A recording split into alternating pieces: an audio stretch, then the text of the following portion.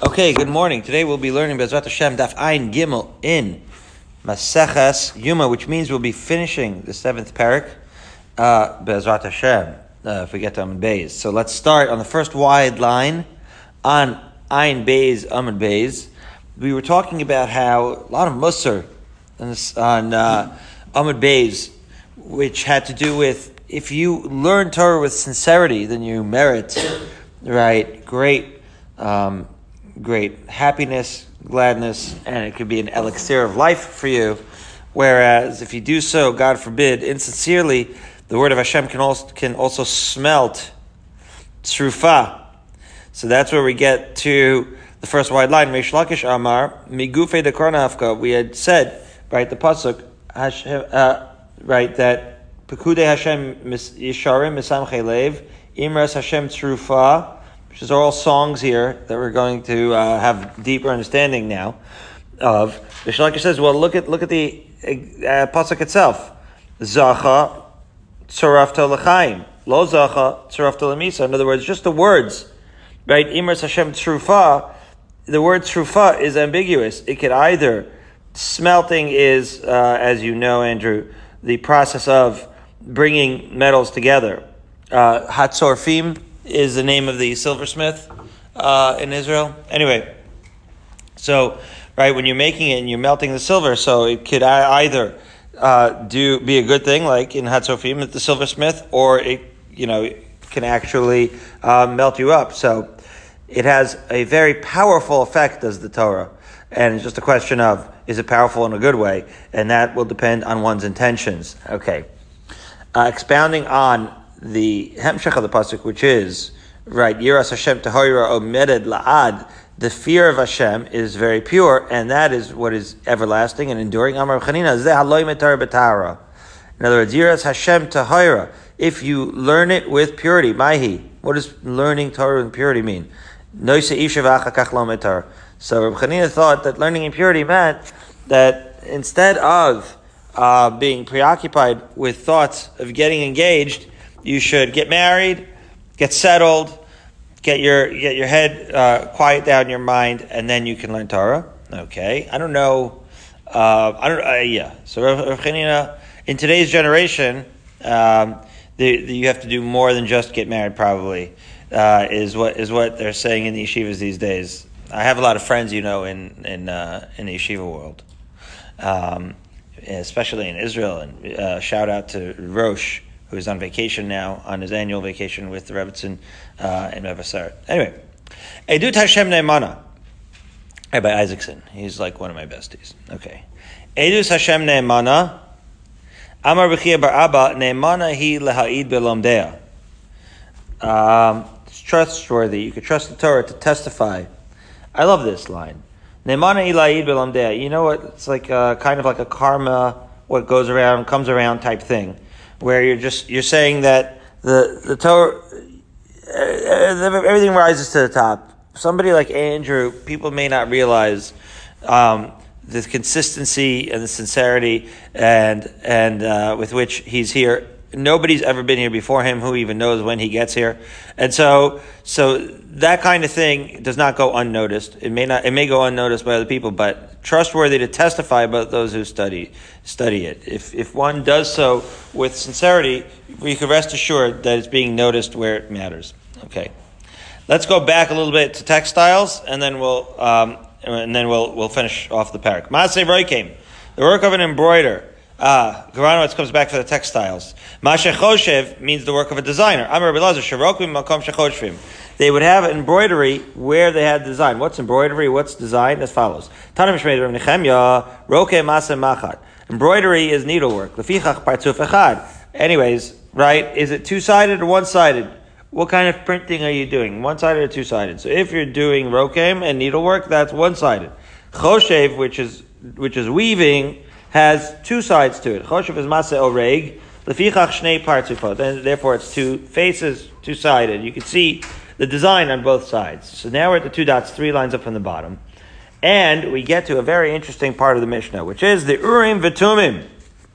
Up to the Urim V'Tumim. The oracle, Geranowitz, Lahavdil. You can tell the future from the Urim V'Tumim. You ask it stuff. Okay, that's one of the, because you can't talk about the begadim of the Kohen Gadol, you can't talk about the 8 begadim without talking about the Urim v'Tumim.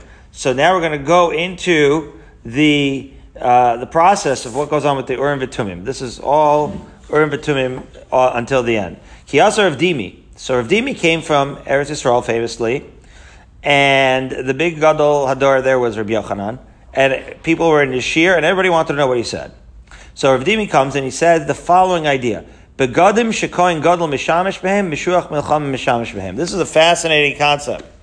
You look at the Torah, and you open up the Psukim, and you see all of a sudden there is a piece there about something called a Mashuach Milchama. The Mashuach Milchama was a Kohen Gadol, and was a Kohen rather, and you see that he was a very unique kind of Kohen. What was this Mashuach Milchama? So whenever they would go to war, right? Before they went to war, this is literally in the Psukim, you would have to appoint a Kohen, and that Kohen, as Rashi says, Kohen shemashchu lemilchama ladaver divrei marachei malchama shenemar v'nigash hakohen v'diber la'am. You look at Devarim Perek Chaf Pasuk Aleph. You start from the beginning, and you find out who this Mashuach Milchama is. He is an individual that prior to going to war is anointed. That's why he's called Mashuach. You anoint him by pouring oil on him, right? And you say, you are the designated Kohen that's going to give us the pep talk before we go to war, literally. And you look at the Psukim in Devarim Perek Chaf, and he's saying, if you're scared, if you're just recently married, if you're not up to this, don't do it. But Hashem will bring, Hashem sent us, and Hashem will bring them, our enemy, into our hands. How does he know that Hashem sent us? Because they asked the Urim v'Tumim. The Urim v'Tumim would tell you whether to go to war or not. What was the status of the Mashuach Milchama? So there is now going to be a discussion, was he wearing the Shemona Begadim or not of the Kohen Gadol when he gave the pep talk? Or maybe he was just consulting the Urim Tumim. Maybe he only wore it when he gave the pep talk, or maybe he even wore it the rest of the year, just like the Kohen Gadol. Wow. Remember, not just one person was wearing the 8 Begadim at one time. Because if, as you might recall, there could be a scenario where a Kohen Gadol gets Tameh and has to be replaced, and then he goes through purification process and comes back. So now we're talking about a hierarchy of Kohanim. The Kohen Gadol is the highest point in the hierarchy of Kohanim that there is, but there could be multiple Kohanim Gadolim at a given time, right? There's only one active Kohen Gadol, but you could have a Kohen Gadol emeritus. He too is allowed to potentially at some point wear the Shemona Begadim, and possibly the next level would be the Kohen Mashuach Milchama. This Kohen had great status. How they selected him is not written in these pages, but he was somehow selected. Once selected, he also had a great status just below. He was 1A to the Kohen Gadol. He was not the Kohen Gadol himself, but he had great clout and status, as we will now see. So with that introduction, the statement that Rav Dimi brought from Israel was that the same begadim that the Kohen Gadol wore, the Kohen Mashuach Milchama wears when he serves, when he does his avoda, when he goes to give his pep talk. Shenemar. Here's what the psukim there say: Uvigdei hakodesh shel Aaron yu levanav acharav, lemi sheba bigdula acharav. This is a pasuk that we had said before, that this idea of these 8 begadim is something that's passed on to generations. Whenever you read the parsha of the Big Day Kahuna, that's passed on from generations to generations. So long as the Mikdash stood, that was passed on. But the understanding here is the ayu levanav acharav means the misha ba bigdula acharav, which is that not only the big man on campus, the BMOC, the Kohen Gadol wears the Big Day Kahuna, but also of the Shemona Begadim, but also he who is immediately after him in the hierarchy, which is the Kohen Mashuach Milchama that we just described. Now, Masiv Rav Ada bar Rava, V'amila Kedei. Others, some say this is not attributed. Some say it was Rav Ada bar Rava. Yochel yebno shel Mashuach Milchama misham tachtav kiderech shel bno shel Kohen Gadol misham tachtav. Right. So this is something that Talmud Lomar Shivas Yamim Yobeshem Kohen Tachtami Banav Asher Yavo El Oil Mohed. So this is the Hemshech is in Ayin Gimel Amid Aleph, and what this statement is as follows. You might have thought that just like generally Kohen Gadol in a case where nobody could take over, if somebody needs to quickly take over for him, we give right of first refusal, so to speak. We give a first look. The first resume that we look at on top of the pile is his son, right? Rashi, the last 5 lines in Rashi and Ayin Beis and Beis before we turn to Ayin Gimel, it says V'gabi Kohen Gadol Tanya. We learned a brisa beduchta achrisi somewhere else. B'toras Kohanim l'kohen tachas aviv melamed shehabein kodem l'chol adam. Right, that the son of the Kohen Gadol is the first in line to get that job. Yachol afal pisha eid memaleh mekomo Talmud lomar b'asher yemaleh. Right, so we see that Rashi here is explaining that Beno is to teach you that the Meshuach Melchama does get the begadim, as we just mentioned. But unlike the Kohen Gadol, the actual job isn't passed down to him. So you massage the pasuk in such a way that the job of the Kohen Gadol can be first and foremost passed to the son of the Kohen Gadol when the son is roi and all is well and it makes sense to give it to him. However, this is not true of the Meshuach Melchama. There's no such thing as passing that job down to your son, but the clothing of the Kohen Gadol do in fact get used by the Meshuach Melchama. And that's what over here, this last piece is. Misha Roy Lavola Ol Moed. That it's only the actual office of being a Kohen Gadol gets passed down to the son, but the begadim, but that's as opposed to the Meshuach Melchama where it's not.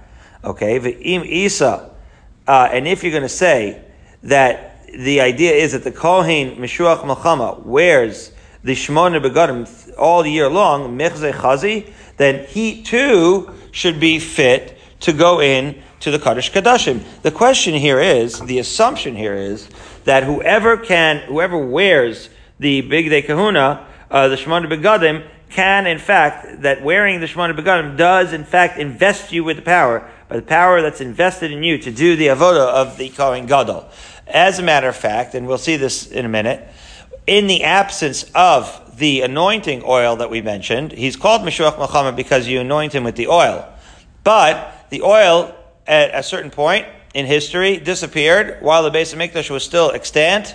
And when they no longer had the oil, they would then use instead the Shmona Begadim to inaugurate the Kohen Gadol. So if wearing the Shmona Begadim actually initiates you as a Kohen Gadol, so maybe the fact that you're a Meshuach Melchama and you can wear the Shmona Begadim should also give you the status of a Kohen Gadol. That's what the Gemara is saying here. In other words, we said that the Kohen Meshuach Melchama does not have the status of the Kohen Gadol. And in fact, however, that seems to contradict the statement of Rav Dimi, who says that the Begadim Shekohen Gadol Mishamish Behen, Meshuach Melchama Mishamish Behen. It sounds like the Meshuach Melchama does in fact do the work of the Kohen Gadol. Let's see this Rashi, second line on Ayin Gimel Amud Aleph. The Shmona Begadim hu Mishamish Kol Hashana Hai Nami Michzeh Chazi D'Chsiv B'Yom Kippur V'Kiper Kohen Hashem Shachatov Hashem Aleis Yado B'Chol Milu Yadayim Aidei Begadim hu K'D'Chsiv Uvigdei Kodesh La'aron. So it sounds like whoever is wearing the begadim can in fact do the avoda. Rashi's explaining what the havamina is, what the issue is here, and the issue is if, as Rav Dimi said, the Meshuach Melchama can wear the begadim, then he should also be able to do the avoda. He should be BMOC, big man on campus, just like the Kohen Gadol. Okay, so the Gemara answers, that's the steer. So Amar Rav Nachman bar Yitzchak Hachi Kamar Kol she'ikar mishichasa le'oil moed. The pasuk of Asher Yavo Lo Moed means that his purpose of being the Kohen Gadol is to do the avodah of the Ol Moed, which is to say the avodah of the Beis HaMikdash. Right, that's passed on, and ultimately the Kodesh HaKadoshim, that's passed on, that schus from father to son. However, Yatzazeh she'ikar mishichasa l'milchama. Now, by the way, it's not passed on to father to son every year. How did one become elected as a Meshuach Melchama? I still don't know. How one became elected as Kohen Gadol, that was selected by Sanhedrin, right? That was, we also said, in the Bayis Sheni, people paid off. So it's not like it was A nepotism where the Kohen Gadol got to a point who his successor was, I think all it means is that the son gets, like I said, right of first refusal, as they say. Anyway, the Mashiach Milchama, his main purpose is not at all to serve in the Beis HaMikdash. Rather, it's to give this pep talk before the battle, and therefore, that's what Rav Nachman Yitzchak is saying. Asher Yavo El Moed is saying that the Kohen Gadol is the one that gets to wear the begadim all year long, and the Kohen Mashiach Milchama does not. So then the question is, what did we mean still when we said that the begadim that the Kohen Gadol uses, that's what the Mashiach Milchama uses? So let's see. So he's saying, first we'll say another contradiction to Rav Dimi, and then we're going to have to amend what Rav Dimi said. Another contradiction is, Meisvei, Mashiach Milchama einu mishamish lo be'arba kekohen hedyot v'lo b'shmon kekohen gadol. This is a very interesting brisa. What is the Mashiach Milchama wearing? Well, he can't wear the 4 begadim because it's beneath him, because he's a higher status than that. And he can't wear the 8 begadim because that would be disrespectful to the Kohen Gadol, because he's not at the level of the Kohen Gadol. So what does he wear? Let's see. Amalei Abaye, Elazar Mashveslei. What do you want him to wear? If he can't wear the 4 begadim and he can't wear the 8 begadim, what is he wearing? Tyros and a hoodie? So he says no. Ella Kik Kohen Gadol. He doesn't wear the Shemona begadim like the Kohen Gadol. Mishum Eva. Eva means again that the Kohen Gadol is going to feel resentful because wearing, right, the Shemona begadim is going to make the Kohen Gadol feel like he's not as big of a deal as he's supposed to be. And Kachon Hedyot Mishum Ma'alan B'Kodesh V'Lo Meridin, and he doesn't wear the begadim of the Kohen Hedyot because what? Hedyot, because he already wore 4 begadim, and you're supposed to show some aspect of Ma'alan B'Kodesh, some aspect of being elevated. So what are we going to do here? What is this Kohen going to wear? So we're going to see. But the point that Abaye is making is when he says he doesn't wear either the 4 or the 8, it's not because of the fact that he shouldn't wear big day kahuna. It's because one is beneath him, one's above him. So what are we going to do? So based off of that brisa, we never answer what he actually wears here. But based off of that brisa, we say Vayatana deleisle Eva below kameshamish. So it's interesting. He said to Rava, the Tana says that he doesn't talk about Eva. Why doesn't he talk about Eva? In other words, when Rav Dimi said, Begadim shekohen gadol mishamish behem, b'shoch mishamish behem, he doesn't mention Eva, right? So, velo kamishamish, and still he holds that he does not wear the Shemona begadim, the Tanya, because we said the brisa the following. Dvarim shebein kohen gadol kohen hedyot. Now we're going to list all the things that make a kohen gadol different than a kohen hedyot. This is a fascinating brisa, and it goes through everything. Some of them you'll recognize because after all, obviously the kohen gadol is the only one doing the avodah on Yom Kippur, so that's certainly one difference between a kohen gadol and a kohen hedyot. But some of these will be familiar to you, some of them will be new. So let's go through this list, and then we'll see what the question is that we're teasing out as follows. Number 1, par kohen mashiach upar haba al kol hamitzvos. Right? There was a Kohen Gadol, when he made a mistake, right, in Pesach, that had a ramification, right, for Klal Yisrael that would be an Isser Kares, or for himself, that would be an Isser Kares that he allowed. So he has to bring a special korban that's unique to the Kohen Gadol. It's called the Par Kohen Mashiach. He brings a korban of a bull for a Kohen Mashiach. Par Haba al Kol HaMitzvos. And also for Haba al Kol HaMitzvos, right? This is where he made, again, an incorrect. So really, the question is, the Gra, as he points out, is that those are really two of the same. In both cases, it's referring to where he's made that mistake. As Rashi says, Par Kohen Mashiach Lo Garsina, Dahainu Par Haba al Kol HaMitzvos. Right? In other words, Rashi is explaining those two. He doesn't have Par Kohen Mashiach in the Girsa. It's just Hainu Hach, as they say. Those two are the same. Rashi is saying, Kohen Mashiach Shechata Behelem Davar. He made a mistake. He has to now bring a korban. He did something that Chayavim al Zona Kares. Anyway, so he brings a par. This is in contrast to the Kohen Hedyot, who also would have to bring a korban in such a scenario, but he would not bring a par, but rather he would bring a sheep or a goat when he does that. Or that's true really with all korbanos chatas of any individual. So again, unlike a regular Kohen or a regular human being who, when he brings a korban chatas, brings a goat or a sheep, the Kohen Gadol brings a par. So we see he's a bigger deal.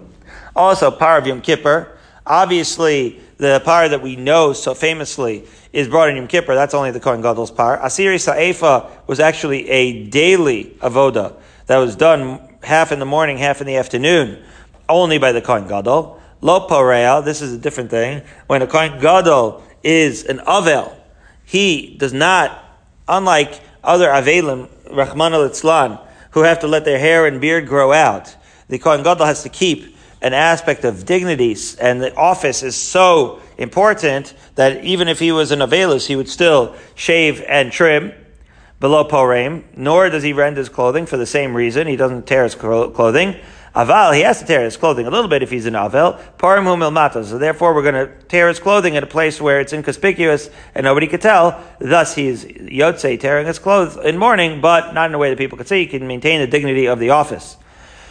V'hedjot milmala, right? A Kohen or a regular person, when they tear their clothing, Rahman al-Tzlan, they tear it from the top so that everybody could see their Avelos. Okay? Ve'ein metam lekrovav.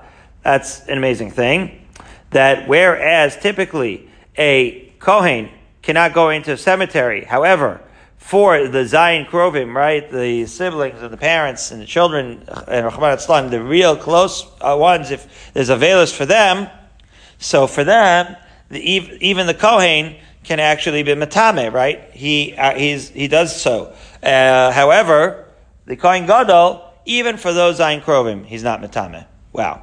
Again, this idea of he can't be Tameh at all, he's the Kohen Gadol. Umitzuva al Besula. So whereas you know that a Kohen can't marry a Grusha, a Kohen Gadol can't even marry an Almana, has to be a Besula. And this takes two forms. Number one, a mitzvah to marry a Besula. Number two, a Muzhar al Almana, and a lav to marry an Almana. Okay? Machzer Sarotzeach, famously, we know that those who are in the Ir Miklat, when the Kohen Gadol passes away, that's the end of their sentence, and they can go back to life. That's called Machzir Saratzeach. That's only when the Kohen Gadol passes away, not when the Kohen Mashuach Melchama or the Kohen Hedjot, certainly. Although by the Mashuach Melchama he had such a status that some say maybe he's also Machzir Saratzeach, but the mainstream assumption is not at all. Okay, Umakriv Onin, right? This is an amazing thing that the Kohen Gadol can bring Karbanos even while he's in the state of Aninus, which is in a 24-hour period before he buries whoever he's an Avel for. The Eino Ochel. However, during his Aninus, even though he can be Makriv, he still cannot eat of that Korban. Okay? Why? Eino Ochel Rashi. Klomar Afal Pishu Chaluk Min HaHedyot Le'inyan HaKorava Shavahu Le'inyan Achila. Right? And Onan can usually neither bring a Korban nor eat it. So the Kohen Gadol, you never say that he can't bring korban. Even in the state of aninus, he can bring the karbanos. He just can't eat it when he's an anan. And he does, nor does he take a chelek of it. V'not el chelek barosh. And he also, as we said, he could walk around, big man on campus, and anybody, any korban, any kohen brought, he could say, "Let me take that piece. That looks really good." Umakrav chelek barosh. And he could even step in and bring the korban ahead of anyone. This is all the things that the Kohen Gadol could do that really distinguish him. And in the end, what's relevant to us, umeshamish b'shmona kelim, he wears the shmona begadim, upater al tumas mikdash v'kadashav. Amazingly, he does not have to bring. It's also for him to walk in, obviously, tumah. But if he inadvertently walks in with tumah, unlike any other Kohen Hedjot who does so, has to bring a korban for doing so, he does not. He's patur from bringing that korban. And as we started off, we say what we know, which is that obviously the avoda of Yom Kippur has to be done exclusively by him. So now, that is the Hemshech, and that is how the Brisa sets up. All the distinctions, fascinating, between the Kohen Gadol and the regular Kohen. However, says the Brisa in continuing, all these halachas unique to Kohen Gadol, they apply to him, right, while he's wearing, they go into effect, one should say, once he wears the additional clothing. Chutz mipar haba ala kol hamitzvos. Except for the aforementioned par haba al mitzvos, when he makes that mistake, that he would have to make earlier. What's going on? So let's see Rashi. Kohanim gedolim sheshimshu miyom shenignaz shemen hamishcha. So this is what we referred to before.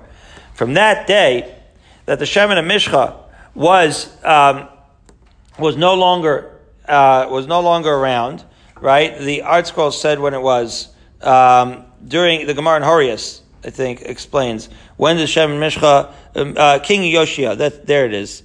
Up until King Yoshia, they had it. However, about 40 years before the destruction of the Bayis Rishon, Art Scroll explained, this is in Horios, Daf Yud Beis, that's when the Shemen HaMishcha was concealed. And from then on, how did they do the anointing of the Kohen Gadol? By the begadim, by putting on the begadim. Okay. But the exception here of Parabal Kol Mitzvos, it says in the Pasuk, it says the Mashiach Ksivba. So there, he would need the actual oil to get to that level, because that's when it applies. That's what Rashi explains, that's what you would need to have that exemption. But anyway, furthermore, says the Gemara, and all of these halachas, right, pertain to Kohen Gadol also, who was what? Retired already. This is Mashuach Sha'avar, is the Kohen Gadol Emeritus.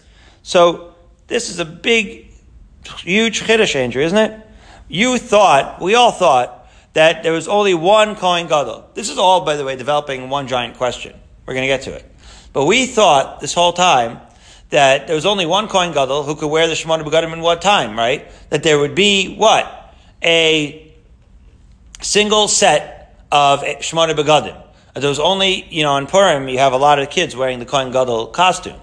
But we thought that in real life there would be only one Kohen Gadol wearing the Kohen Gadol costume. Not so. That's the big chiddush here. That even the Kohen Gadol Emeritus wears. So we're in Bnei Jacob Shari Zion, so that Rabbi Rose and Rabbi Hauer, were they, right? They both could wear the big day Kohen Gadol. Okay.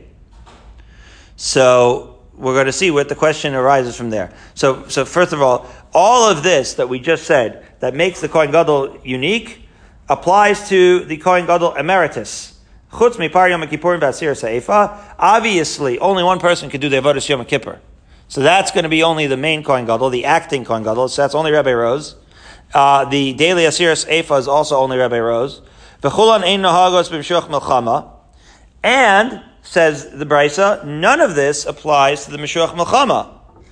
Chutz michamisha dvarim amurim b'parsha, except for the 5 things listed regarding a Kohen Gadol, which include lo porea, lo porim, lo metam, lo krovav, umetzuva, lo besula, umuzar, lo almana, umachzir tzartzeach, kediva Rabbi Yehuda, v'chachamim amrim eino machzir. So, the 5 things that do apply to the Kohen Mashuach Melchama, who we see is one of the bigger men on campus. He's kind of the wingman, in a sense, right? Because his office is so dignified that when in Avelis, he does still groom. He doesn't grow out his hair or his beard or anything like that. And he's not Metamel Krovov, so he stays away. All those things that are part of the office of the Kohen Gadol are also part of the office of the Kohen Mashuach Melchama. And again, he too cannot marry an almana. He has to marry a basula. So you see quite a high status of this new guy that we just met, the Mashuach Melchama. And there's even a machlokas as to whether, when he passes away, whether all of the inadvertent killers of the year Miklat goes back. That's machlokas Rabbi Yehuda and Chachamim. Amazing. According to Rabbi Yehuda, even his death, this is a machlokas in Makos Yud Aleph, whether his death would bring back the actual, and hopefully we'll get there, and you'll remember that the Kohen Mashuach Melchama is, his death brings back the actual, inadvertent killers. So, embedded in all this is the question, which is, why do we have the Eva for the Mashuach Melchama and not for the Kohen Gadol Emeritus, as follows? In other words, what is left out of this? In other words, what applies to the Kohen Mashuach Melchama? Possibly even his death brings back the those who are in the Ir Miklat. But listen to this. We did not mention the Shemona Begadim here. Yes, it's true that he has to keep clean. Yes, it's true that he even can't be matamet to Krovav, this Kohen Meshuach Milchama. But he does not wear the Shemona Begadim. And herein lies a contrast between the Kohen Gadol Emeritus and the Kohen Meshuach Milchama. We brought a statement which said that the Kohen Meshuach Milchama cannot wear Shemona Begadim Mishum Eva. Cannot wear the Shemona Begadim because he is, right, because it would be disrespectful to the Kohen Gadol. The question is, and we call this the Yitz Topper clause, because when we were learning this, he picked up on it right away. I got lost in the length of the Brisa, and he picked up on this right away. He said, listen, we see here that the Kohen Gadol Emeritus can wear the Shemona Begadim, and there are multiple Kohanim, thus, walking around wearing the Shemona Begadim.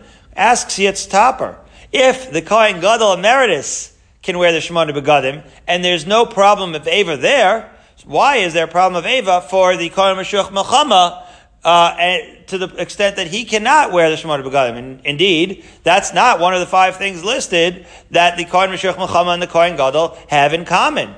Oh, that's a great point. Not only is that Yitz Topper's point, that's the point of the Gemara. The Gemara is saying, why is there Eva between the Kohen Gadol and the Kohen Meshuach Milchama and not between the Kohen Gadol and other Kohanim Gedalim? Why would the Kohen Gadol, acting Kohen Gadol, mind the Meshuach Milchama wearing the Shemona Begadim and not mind the Kohen Gadol Emeritus wearing the Shemona Begadim? And the answer is what you might have thought, having been around in the world. Says the Gemara, Ki leis le Eva. When does he have no Eva? B'dechavasei. When an equal is wearing the Shemona Begadim. However, if somebody else who is inferior to him wears it, then of course he does have Eva, right? The Kohen Gadol Emeritus, that's a brotherhood, right? In other words, Rabbi Rose, do you think he minds that Rabbi Hauer wears the Big Day Kahuna as well? No. It's part of a brotherhood. It's an honor to be part of that brotherhood. But if Chaim Shechter was to walk around in those clothing, with all due respect to Chaim Shechter, who's a tremendous legend, right? He's not considered. He has not been anointed as the Kohen Gadol, so to speak, in that analogy, right? And so that would be disrespectful. There's only, right, once you're in the brotherhood, but people beneath that should not be wearing that. Okay. So therefore, Yasif Rabbi Bo, B'karmel Hashmaisa. Rabbi Bo, when he was sitting, so now we're saying this statement of Rav Dimi was a statement that now went under heavy fire, right? Rav Dimi made it sound like whatever the Kohen Gadol wears, the Kohen Meshuach Milchama wears. That certainly seems to not be the case. Now, we don't know what happened when Rav Dimi said it yet, but certainly when Rabbi Abau said that statement, Mishmei de Rabbi Yochanan, in the name of Rabbi Yochanan, Ahadrini Rabbi Ami Rabbi Asi La'apayu. Rabbi Ami and Rabbi Asi thought that this was that was a terrible part. They did not like it at all. They had to turn away from Rabbi Abau in disapproval. Or another version, that it was not said by Rabbi Bo, but Rabbi Chia bar Amma, Rabbi Ami Verbasi La'apayu. Either way, the statement is consistent. Rabbi Ami Verbasi's reaction in both cases was turning away from this because they hated this idea, because it made no sense what Rav Dimi said. Certainly the Kohen Gadol and the Kohen Meshuach Milchama don't both wear Shemona Begadim. That's a Kohen Gadol thing, or a Kohen Gadol Emeritus, as it were, but certainly not a Kohen Meshuach Milchama. So what's going on? So we had these 2 versions of the story. Maskif la Rav Papa, when he heard the 2 versions, he said, Bishleim Rabbi Abau, I can understand Rabbi Abau was very, very chashuv. And therefore, Ami and Rav Asi would turn away from him because they would not want to confront him out of dignity for his level. Mishum Yakar de Kesar. And also because he was held in high esteem by the Caesar, you don't start up with a guy of his stature. But if they had spoken to Rabbi Chia bar Abba, if he was the one that said the statement, they would just say, hey, listen, that can't be. Rabbi Yochanan would not have said it. So, therefore, it could not have been Rabbi Chia bar Abba who said it. It must have been Rabbi Abba. In other words, everybody agrees that the reaction was that Rav Ami and Rav Asi did not like this. So, finally, Kiyasa Ravin. So we said when Rav Dimi came, or maybe when Rabbi Abba came, right, this is what they said in the name of Yochanan, made it sound like even the Kohen Meshuach Milchama wears the Shemona Begadim. However, when Ravin came, he gave the straight talk as to what Rabbi Yochanan actually said with regards to Shemona Begadim and the Kohen Mashiach Milchama, and he says the following: Nish al Itmar, right? This was stated, the idea that the Kohen Mashiach Milchama was wearing the Shemona Begadim, it doesn't mean that he wore. It doesn't mean that he wore the Kohen Gadol, as was said in the name of Rav Dimi. Right? He said, Meshuach Melchama, Begadim Shekohen Gadol Mishamish Beim, Meshuach Melchama Mishamish Beim. No, that's not what it said. It said, Begadim Shekohen Gadol Mishamish Beim, Meshuach Melchama Nish'al Behem. Oh, that's a totally different thing. Right? Those clothing, the Shemona Begadim, the Kohen Gadol, the Kohen Meshuach Melchama, before going to war, he would go address. He wouldn't wear those clothing. He would consult the clothing. Who consults clothing? Not a clothing consultant. Well, a clothing consultant, but in the sense that he's consulting clothing. Anyway, point is, who consults clothing? Well, don't forget, the Shemona Begadim include the breastplate, which has in it the Urim V'Tumim.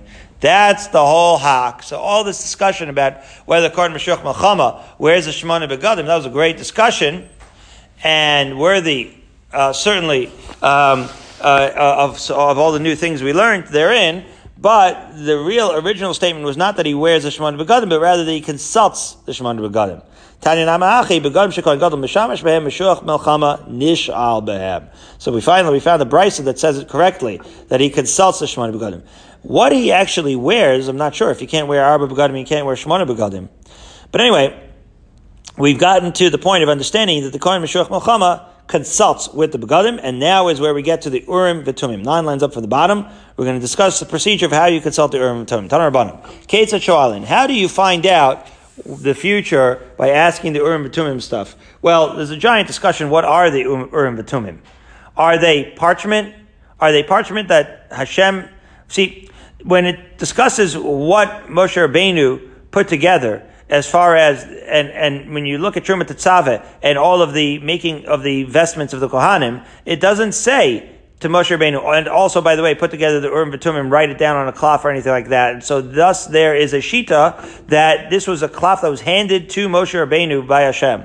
And that cloth was folded in. Others say it was the gemstones that lit up. Others say that it was, right? So we don't know exactly what they looked like. So that certainly plays into how you're going to consult it. There's going to be machloks and all over the place about what these things were. Anyway, Tanar Rabbanan, we learned in Brisa. Ketzad Shoalin, how do you consult the Urim V'Tumim? Hashol Panav Klape Nishal. It sounds like the Hashoel. So he's the one who would ask the Urim V'Tumim. We'll learn. It has to be either the Melech or the Rosh Sanhedrin. He's going to face the one being consulted. Who's the one being consulted? The Kohen Gadol asking the Urim V'Tumim. Now, V'anishal panav klape shechina, and he who is being asked is facing the shechina. So it sounds like klape shechina. So that's the machlokas Rashi and the Rambam. It's unclear who's facing it. It sounds like that Hashol klape nishal. Certainly, he who is asking is facing the Kohen Gadol. Question is the Kohen Gadol facing the person who's asking, and is it face to face? That's what Rashi seems to say. Therefore, when it says Klape Shechina, it means that he's looking down at his own chest at the Urim V'Tumim.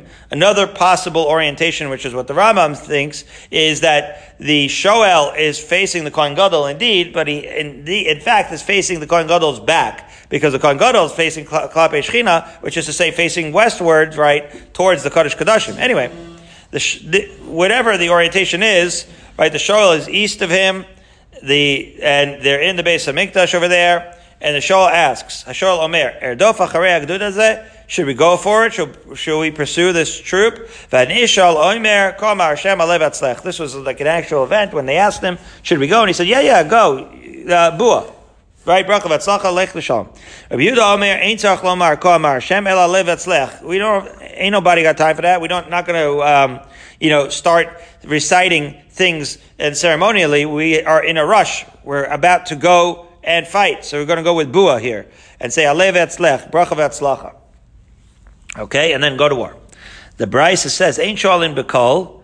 We're not going to ask too loud. Shenemar B'shal Lo.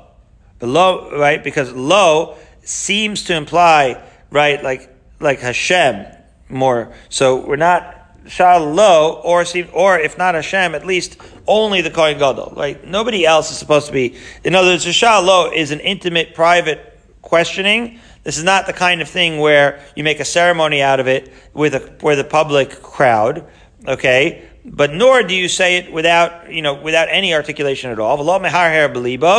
You should not only just say it in your mind or heart.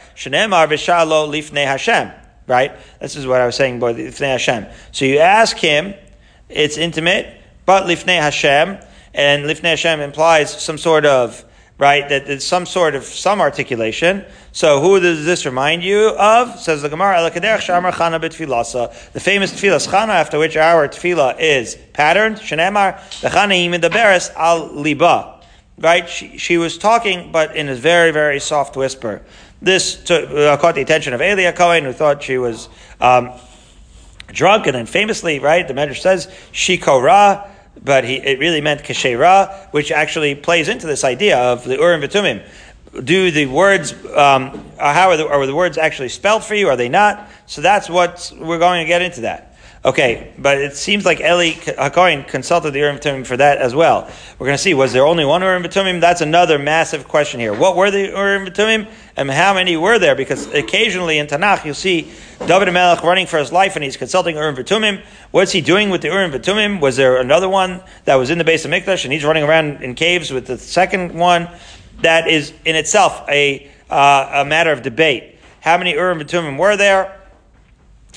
Was there one main one where the klaf was Moshe Rabbeinu, who plays into how was the Urim V'Tumim fashioned? Was there a man-made one and a divine-made one? Fascinating aspects of the Urim V'Tumim.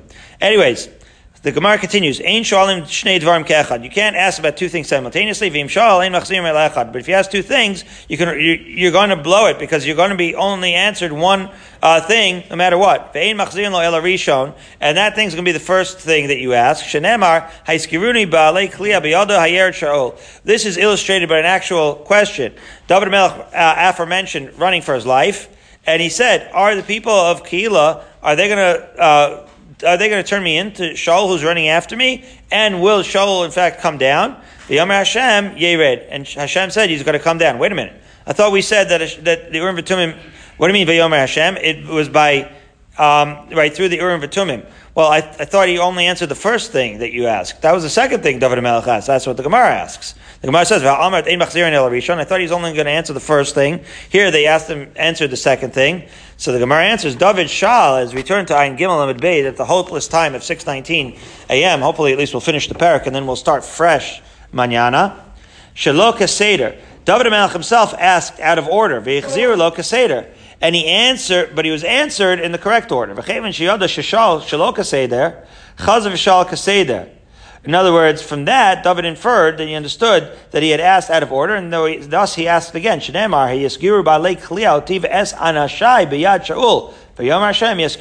Hashem finally answered him that in fact they're going to hand him in. Anyway, David HaMelech should have asked it in that order, because all that mattered was, is Shaul going to get me? Right? But Shaul understood, and David HaMelech rather understood from the answer that he should have asked it in such a way. But be that as may, the Brisa says, "V'im hutzra chadavar l'shnayim." Again, talking about the practice of asking the Urim V'Tumim.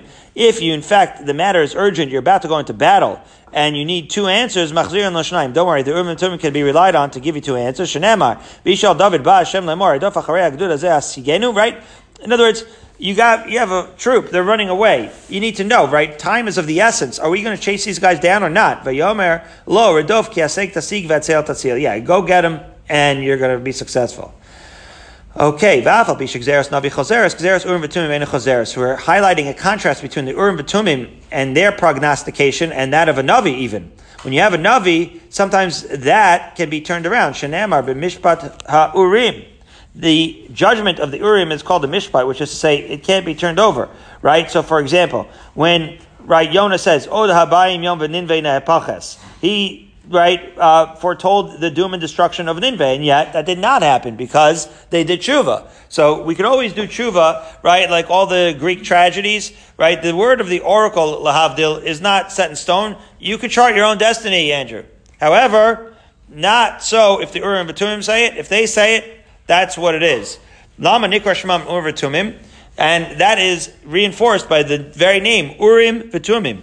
Urim shemeirim es divreim. Urim because they're going to illuminate what's going to happen. Tumim shemashlimim et divreim. Tumim because they are going to complete their words from the word tam.